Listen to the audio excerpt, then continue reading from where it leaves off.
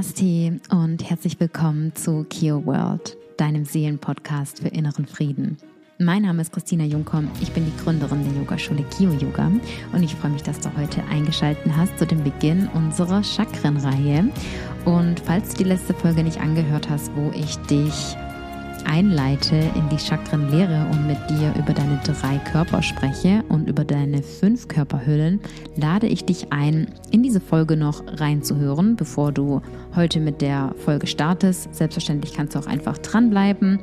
Und ja, du wirst heute von mir erfahren, was dein Wurzelchakra ist, was es bedeutet, wenn du dich mit deinem Muladhara-Chakra verbindest und wie die Arbeit mit der Muladhara-Energie aussehen kann, bedeutet, welche Fragen du dir in einer Meditation stellen kannst, wie du dein Energiezentrum öffnen kannst, wie du es sozusagen ins Gleichgewicht bringen kannst und warum die Arbeit mit der Muladhara-Energie und deinem Wurzelchakra so wichtig ist. Ganz persönlich etwas, was ich mit dir teilen möchte. Für mich persönlich war die Arbeit mit dem Wurzelchakra mit die intensivste, da mein Wurzelchakra das Energiezentrum war, was bei mir persönlich am meisten verschlossen war.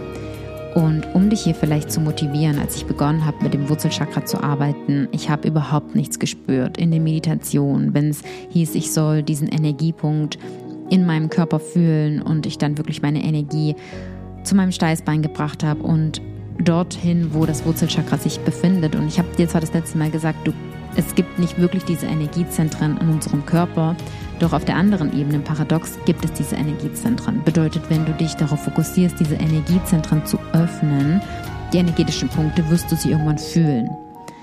Und es kann sein, dass wenn du mit den Energiezentren beginnst zu arbeiten, dass du mehr das eine fühlst, dann mal das andere. Es kann sein, ganz viele Menschen und ja, Schüler auch von mir, die beginnen mit den Energiezentren zu arbeiten, haben zum Beispiel einen schnelleren Zugang zu ihrem Stirnchakra. Und falls dir auch die Frage gerade aufkommt, mit welchem Energiezentrum solltest du beginnen zu arbeiten? Du kannst mit allen Energiezentren arbeiten, denn wenn sich das eine Energiezentrum öffnet, öffnen sich auch die anderen. Ja, erinnere dich, deine Energiezentren sind wie Zahnräder miteinander verknüpft. Die Energie zirkuliert von oben nach unten. Doch was natürlich wichtig ist, dass alle Energiezentren nachher im Gleichgewicht sind. Denn was passiert, wenn ein Energiezentrum blockiert ist? Dann kann beispielsweise von deinem zweiten Energiezentrum kann beispielsweise nicht die Energie dein Herzchakra erreichen in das 4. Energiezentrum, wenn dein 3. Energiezentrum extrem blockiert ist. Und deswegen ist es natürlich so wichtig, alle Energiezentren zu öffnen und alle Energiezentren auszubalancieren. Und das ist eine Reise. Für diese Reise darfst du dir wirklich Zeit nehmen. Wenn du in deinem Leben merkst, dass du oft mit Gefühlen von Eifersucht konfrontiert bist, von Neid, von Unsicherheit und vor allem von Misstrauen, dann ist das ein starkes Signal dafür, dass dein Wurzelchakra im Ungleichgewicht ist. Dein Wurzelchakra, und deswegen auch für dich zu wissen und zu verstehen und dir das Gefühl zu geben, du bist damit nicht alleine, denn die meisten Menschen haben ein unbalanciertes Wurzelchakra, weil dein Wurzelchakra mit den ersten Erfahrungen zusammenhängt, die du in deinen ersten Lebensjahren gemacht hast und die eben vor allem damit zusammenhängen, was du in deiner Familie erlebt hast. Ja, wurdest du beispielsweise adoptiert? Hast du einen Elternteil in einem jungen Alter verloren? Haben sich deine Eltern getrennt? Oder hast du frühe Traumata erlebt? Ja, hast du beispielsweise Gewalt erfahren in deiner Familie? Hast du sexuellen Missbrauch erfahren in deiner Familie? Bist du in einer Patchwork-Familie groß geworden? Was hast du erlebt? Was waren deine ersten Erfahrungen? Wie ist deine Geburt verlaufen? Wo bist du zur Welt gekommen? All diese Erfahrungen, vor allem weil diese Erfahrungen in deinem Unterbewusstsein sind und wie du weißt, vor allem die ersten Erfahrungen von deinem 1. bis 5. Lebensjahr so wichtig sind das so tiefe Erfahrungen, an welche du dich meistens nicht erinnerst und an welche Erfahrungen du dann eben durch Meditation oder durch, wie ich es dir schon mal gesagt habe, beispielsweise durch Hypnose etc. an solche Sachen kommst oder durch energetische Arbeit. Diese Erfahrungen sitzen hier und prägen dann deine gesamte Persönlichkeit und all die Erfahrungen, die du dann später in deinem Leben sozusagen machst. Bedeutet, du kannst dir vorstellen, dass deine Energiezentren aufeinander aufbauen in der Form, dass jedes Energiezentrum mit einem Abschnitt in deinem Leben zusammenhängt. Und deswegen würde ein Psychologe beispielsweise deine Energiezentren als Felder deiner Persönlichkeit beschreiben und sozusagen die Erfahrungen, die in dem Bewusstsein, die Bewusstseinsteile, die in deinem Muladhara-Chakra gespeichert sind sozusagen die Erfahrungen, die aus deiner Kindheit kommen und die du sozusagen in deiner Kindheit gemacht hast. Und deswegen arbeite ich in meiner Arbeit auch so viel mit dem inneren Kind. Und deine innere Kindarbeit ist eine unglaublich wichtige Arbeit, wenn du dich mit deiner Muladhara-Energie auseinandersetzen möchtest, wenn du dein Wurzelchakra ins Gleichgewicht bringen möchtest, ist die wichtigste Arbeit deine innere Kindarbeit, deine innere Arbeit. Die innere Kindarbeit, Rückführungen sozusagen in diese Lebensabschnitte, weil sie eben so weit zurückliegen und du dir vermutlich erst durch Meditation erklären kannst oder durch Meditation herankommst. Das sind die Erfahrungen, die dein Wurzelchakra prägen. Und deswegen kann ich auch verstehen, dass vor allem umso mehr Trauma du erfahren hast und vor allem in deiner Kindheit erfahren hast, denn wir erfahren ja nicht nur Trauma beispielsweise in der Kindheit, dass da oft eine Resistenz sein kann, sich diesen Themen zu widmen.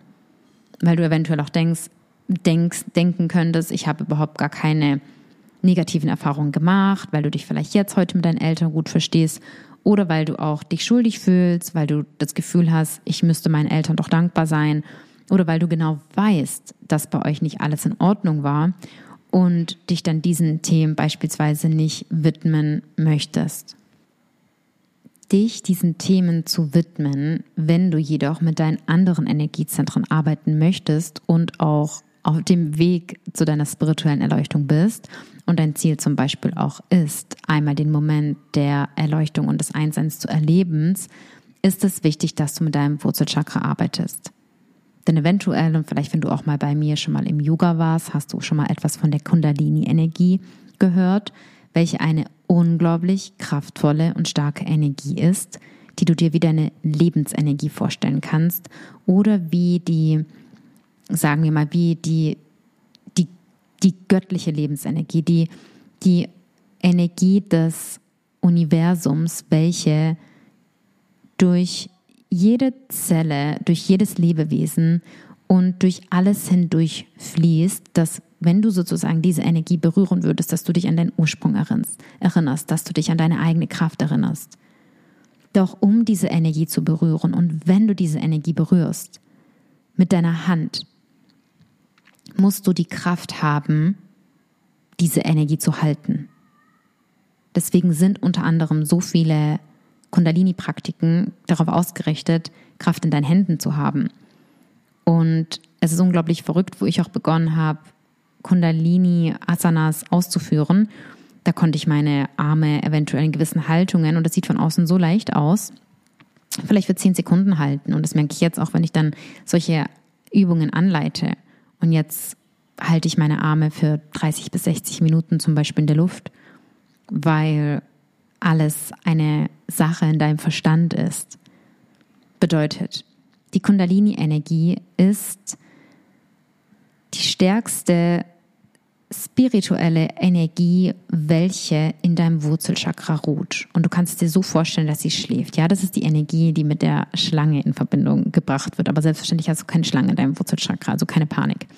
Und die Schlange ist übrigens ein wundervolles spirituelles Tier. Also es ist auch so ein Brainwash, dass man glaubt, dass die Schlange eben kein gutes Tier wäre.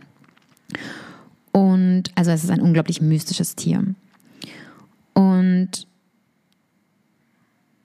diese Energie wird in deinem Wurzelchakra festgehalten und du kannst dir vorstellen, dass es gibt 3 verschiedene Energieverschlüsse im Yoga und es gibt auch, ich hoffe, es wird jetzt nicht zu kompliziert für dich, es gibt 3 psychische Knoten, beziehungsweise wie drei psychische Knoten in deinem Körper, welche dafür sorgen, dass gewisse Energien in deinem Körpersystem, in deinem auch psychischen Körper festgehalten werden, weil wenn diese Knoten sozusagen nicht da wären, du kannst es dir auch vorstellen wie so ein Energiestau und wie so ein Staudamm in einem Energiesystem. Also wenn dieser Knoten nicht da wäre, dieser Knoten ist dafür da, um die Kundalini-Energie an deine unteren Energiezentren zu haften, indem dieser Knoten ein intensives Bedürfnis nach Schutz und Sicherheit erzeugt.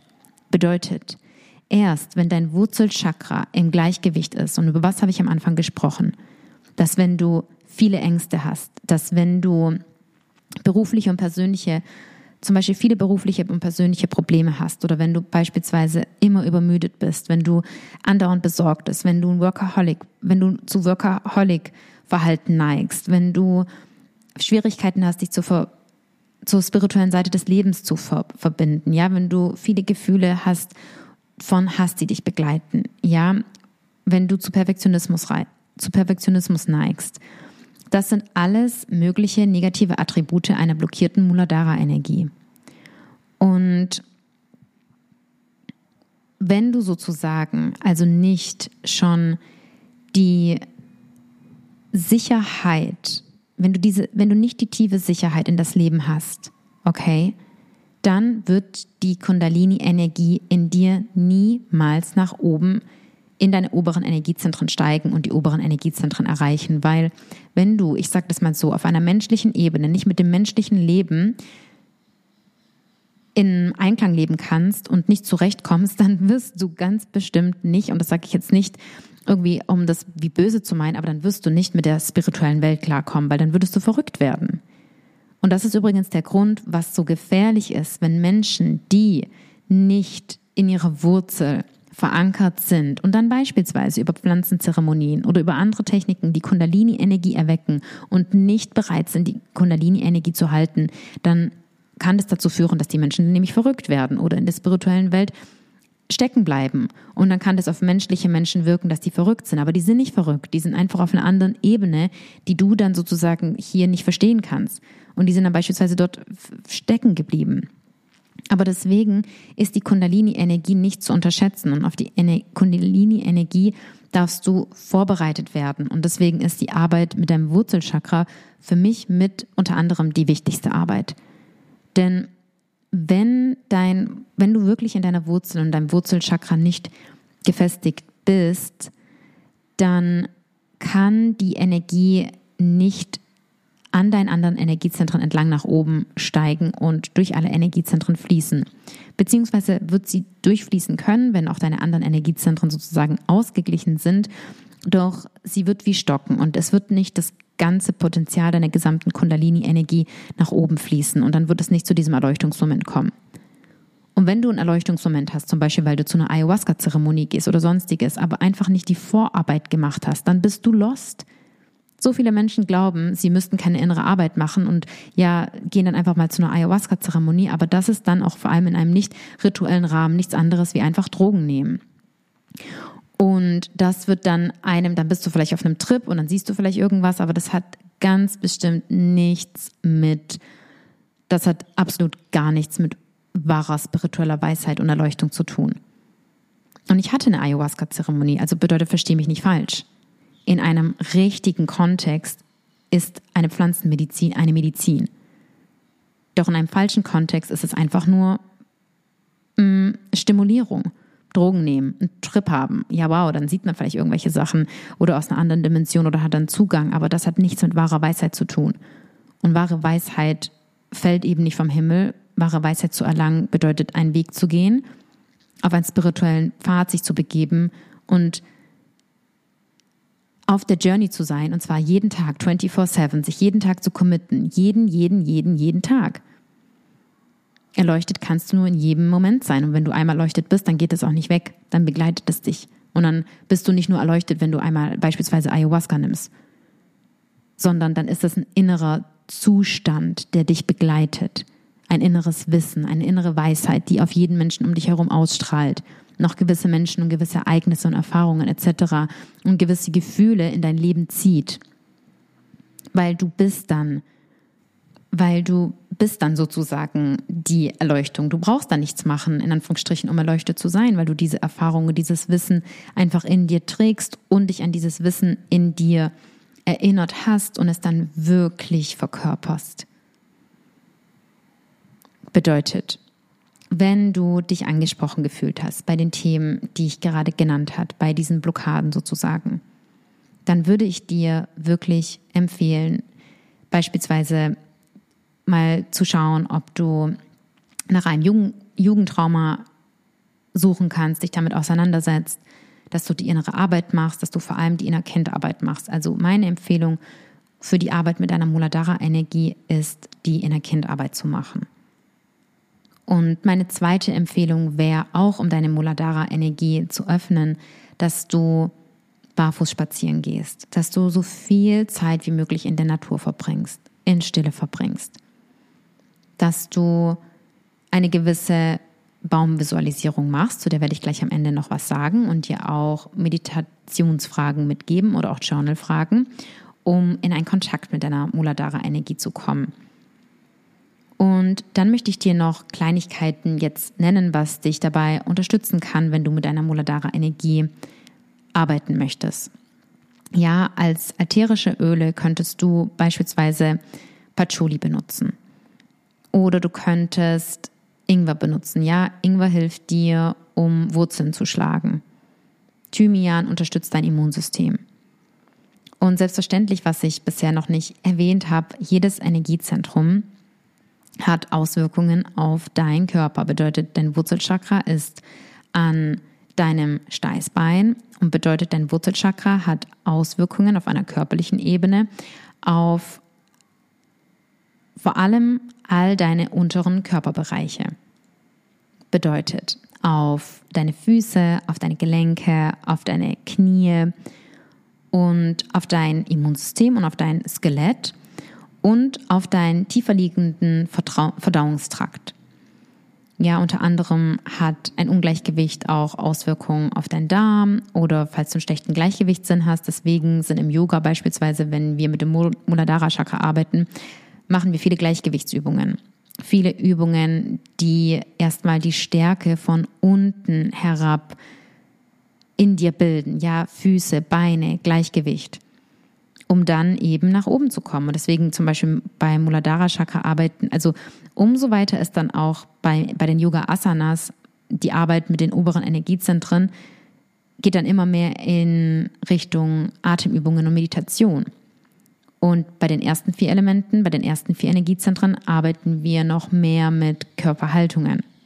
Und welche Nahrungsmittel du verwenden könntest, um dich mehr zu erden und zum Beispiel ein Gemüse, um wortwörtlich Wurzeln zu schlagen, ist zum Beispiel rote Beete oder Kartoffeln, Süßkartoffeln, oder du könntest proteinhaltiges Gemüse zu dir nehmen, wie Bohnen und Hülsenfrüchte, Tofu, Sojaprodukte.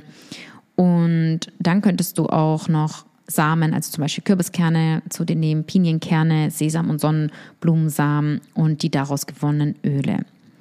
Und nun würde ich dir ein paar Journal-Fragen mitgeben und nicht zu viele, sondern einfach ein paar, die du dir Fragen, die du dir stellen könntest, um einfach mal so dich mit der Energie einzutunen. Und das ist ganz vor allem die Frage Nummer 1, ob du Beziehungen führst, ungesunde Beziehungen, toxische Beziehungen, welche du beenden solltest. Dann würde ich mir an deiner Stelle die Frage stellen, ob du das Gefühl hast, mit der Natur, mit der Erde verbunden zu sein und falls nicht, wie dir das gelingen würde, wie du dich neu mit deinem Körper verbinden kannst, ob du mit deinem Körper verbunden bist und ob es dir gelingt, stabile und gesunde Beziehungen aufzubauen und wenn nicht, warum nicht? Und die folgende Meditation, die könntest du in der Natur draußen machen, du kannst sie aber auch zu Hause machen und zu Hause eine Eiche visualisieren. Und ich würde dir wirklich empfehlen, um Gefühle wie zum Beispiel Angst zu überwinden und wirklich das Gefühl zu erhalten, Wurzeln in der Erde zu schlagen. Und so simpel wie die Übung klingt, es ist ein Unterschied, wenn du sie machst. Also das nächste Mal, wenn du draußen bist, dann brauchst du nicht nur eine starke Eiche zu visualisieren, sondern such dir eine Eiche aus oder einen ganz kraftvollen Baum. Setz dich vor diesen Baum. Ja, im Winter sei ganz warm eingepackt. Im Sommer kannst du diese Übung barfuß machen. Und dann schau diesen Baumstamm an. Dann kannst du eine Meditation mit geöffneten Augen machen. Und spür, während du diese Eiche oder diesen Baum visualisierst, die Qualitäten des Baums. Die Kraft, die Stabilität, die tiefe Verwurzelung. Du kannst dir vorstellen, dich fragen, wie tief gehen wohl die Wurzeln dieses Baums in die Erde, dass dieser Baum so stabil stehen kann und so hoch in den Himmel ragt und so viel Wirren des Lebens aushalten kann und nicht nur bei jedem Windschlag beispielsweise sich beugt und vielleicht eventuell eine gewisse Flexibilität hat, also in sich hat, ja, die du auch im Yoga aufbaust. Und das bedeutet nicht, dass der Baum sich bis zum Boden biegen muss, ja, sondern dass er einfach flexibel ist, dass seine Äste flexibel sind, aber der Baumstamm in sich ist kraftvoll. Und dann denkst du an die Stabilität, an die Dauerhaftigkeit, an diese Sicherheit des Baumes, daran, wie dieser Baum uns nährt. Und dann kannst du einfach diesen Baum visualisieren von der Wurzel, die du dir vorstellst, die in der Erde ist, und den Baum anschauen. Du kannst auch zum Baum gehen, den Baum berühren mit deinen Händen, dich mit dem Rücken an den Baum setzen, den Baum umarmen. Ich liebe es, Bäume zu umarmen. Denk bloß nicht, das ist peinlich, mach's einfach. Hol dir Freunde, such dir Freunde, mit denen du Bäume umarmen kannst. Und dann visualisier diesen Baum und wiederhol deine Lieblingsmantras oder wiederhol Mantren wie: Ich bin stark, ich bin verwurzelt und sicher, ich verkörpere Mut. Ich habe die Kraft, die Wirren des Lebens zu ertragen. Ich bin bereit, mich jetzt mit meinem Wurzelchakra zu verbinden. Ich bin bereit, mich mit Mutter Erde zu verbinden. Ich bin bereit, mich ab jetzt gut zu nähren und dafür zu sorgen, dass Mutter Erde mich gut nähren darf und dass ich mich in allen Bereichen meines Lebens gut nähere. Gut nähere in meinen Beziehungen, in meiner Musik, in meiner Ernährung, in meinen Gedanken, in meinem Atem. Und dann erlaub dir, dich mit dieser Sicherheit zu verbinden, mit dieser Stabilität und dich dabei auf dein Wurzelchakra zu fokussieren und so auf die Visualisierung zu machen, wie es sich für dich gut anfühlt. Und irgendwann wird der Punkt kommen, dass wenn du diesen Baum visualisierst und dich auf dein Wurzelchakra konzentrierst, ich verspreche es dir, dass du eine Öffnung hier fühlen wirst. Das musst du zu Beginn nicht verstehen, doch es wird der Punkt kommen, wo du merkst, wow, hier öffnet sich was. Ich bin bereit, dass ich hier etwas öffnen kann in mir, welcher von der Schwerkraft nach unten gezogen wird, wie eine Wurzel, die an deinem Steißbein nach unten geht in die Erde und welche dich halten kann, dein Körper halten kann und alles tragen kann, wenn dann deine Lebensenergie nach oben steigt und wo du dann irgendwann sozusagen nicht nur mit der Energie nach oben verbunden wirst, sondern gleichzeitig mit der kraftvollen Mutterenergie nach unten in die Erde. Eines Tages wirst du sozusagen in der Meditation oder wenn du dann im Schneidersitz sitzt, du bist nach oben verbunden und nach unten verbunden. Es ist so wichtig, nach unten zur Erde und nach oben zum Himmel verbunden zu sein. Und als erstes, um nämlich nicht in den Himmel zu fliegen, ist es so wichtig, dich mit deinem Wurzelchakra zu erden und dich nach unten zu unserer Mutter Erde zu verbinden. Ich hoffe, dass du heute einiges für dich mitnehmen konntest. Ich freue mich, ich könnte wirklich stundenlang über die Energiezentren sprechen. Also das war jetzt ein kleiner Ausschnitt, ein Mini-Ausschnitt aus der Arbeit über dein Wurzelchakra. Und ich hoffe, du konntest viel für dich mitnehmen und ich hoffe, dass du auch in kleine Praktiken mit dem Wurzelchakra eintauchen kannst und wirst und dieses Tool nutzt, um einfach ein verwurzelteres und stabileres und glücklicheres Leben zu führen. So viel Liebe an dich. Bis zum nächsten Mal. Namaste, deine Kiki.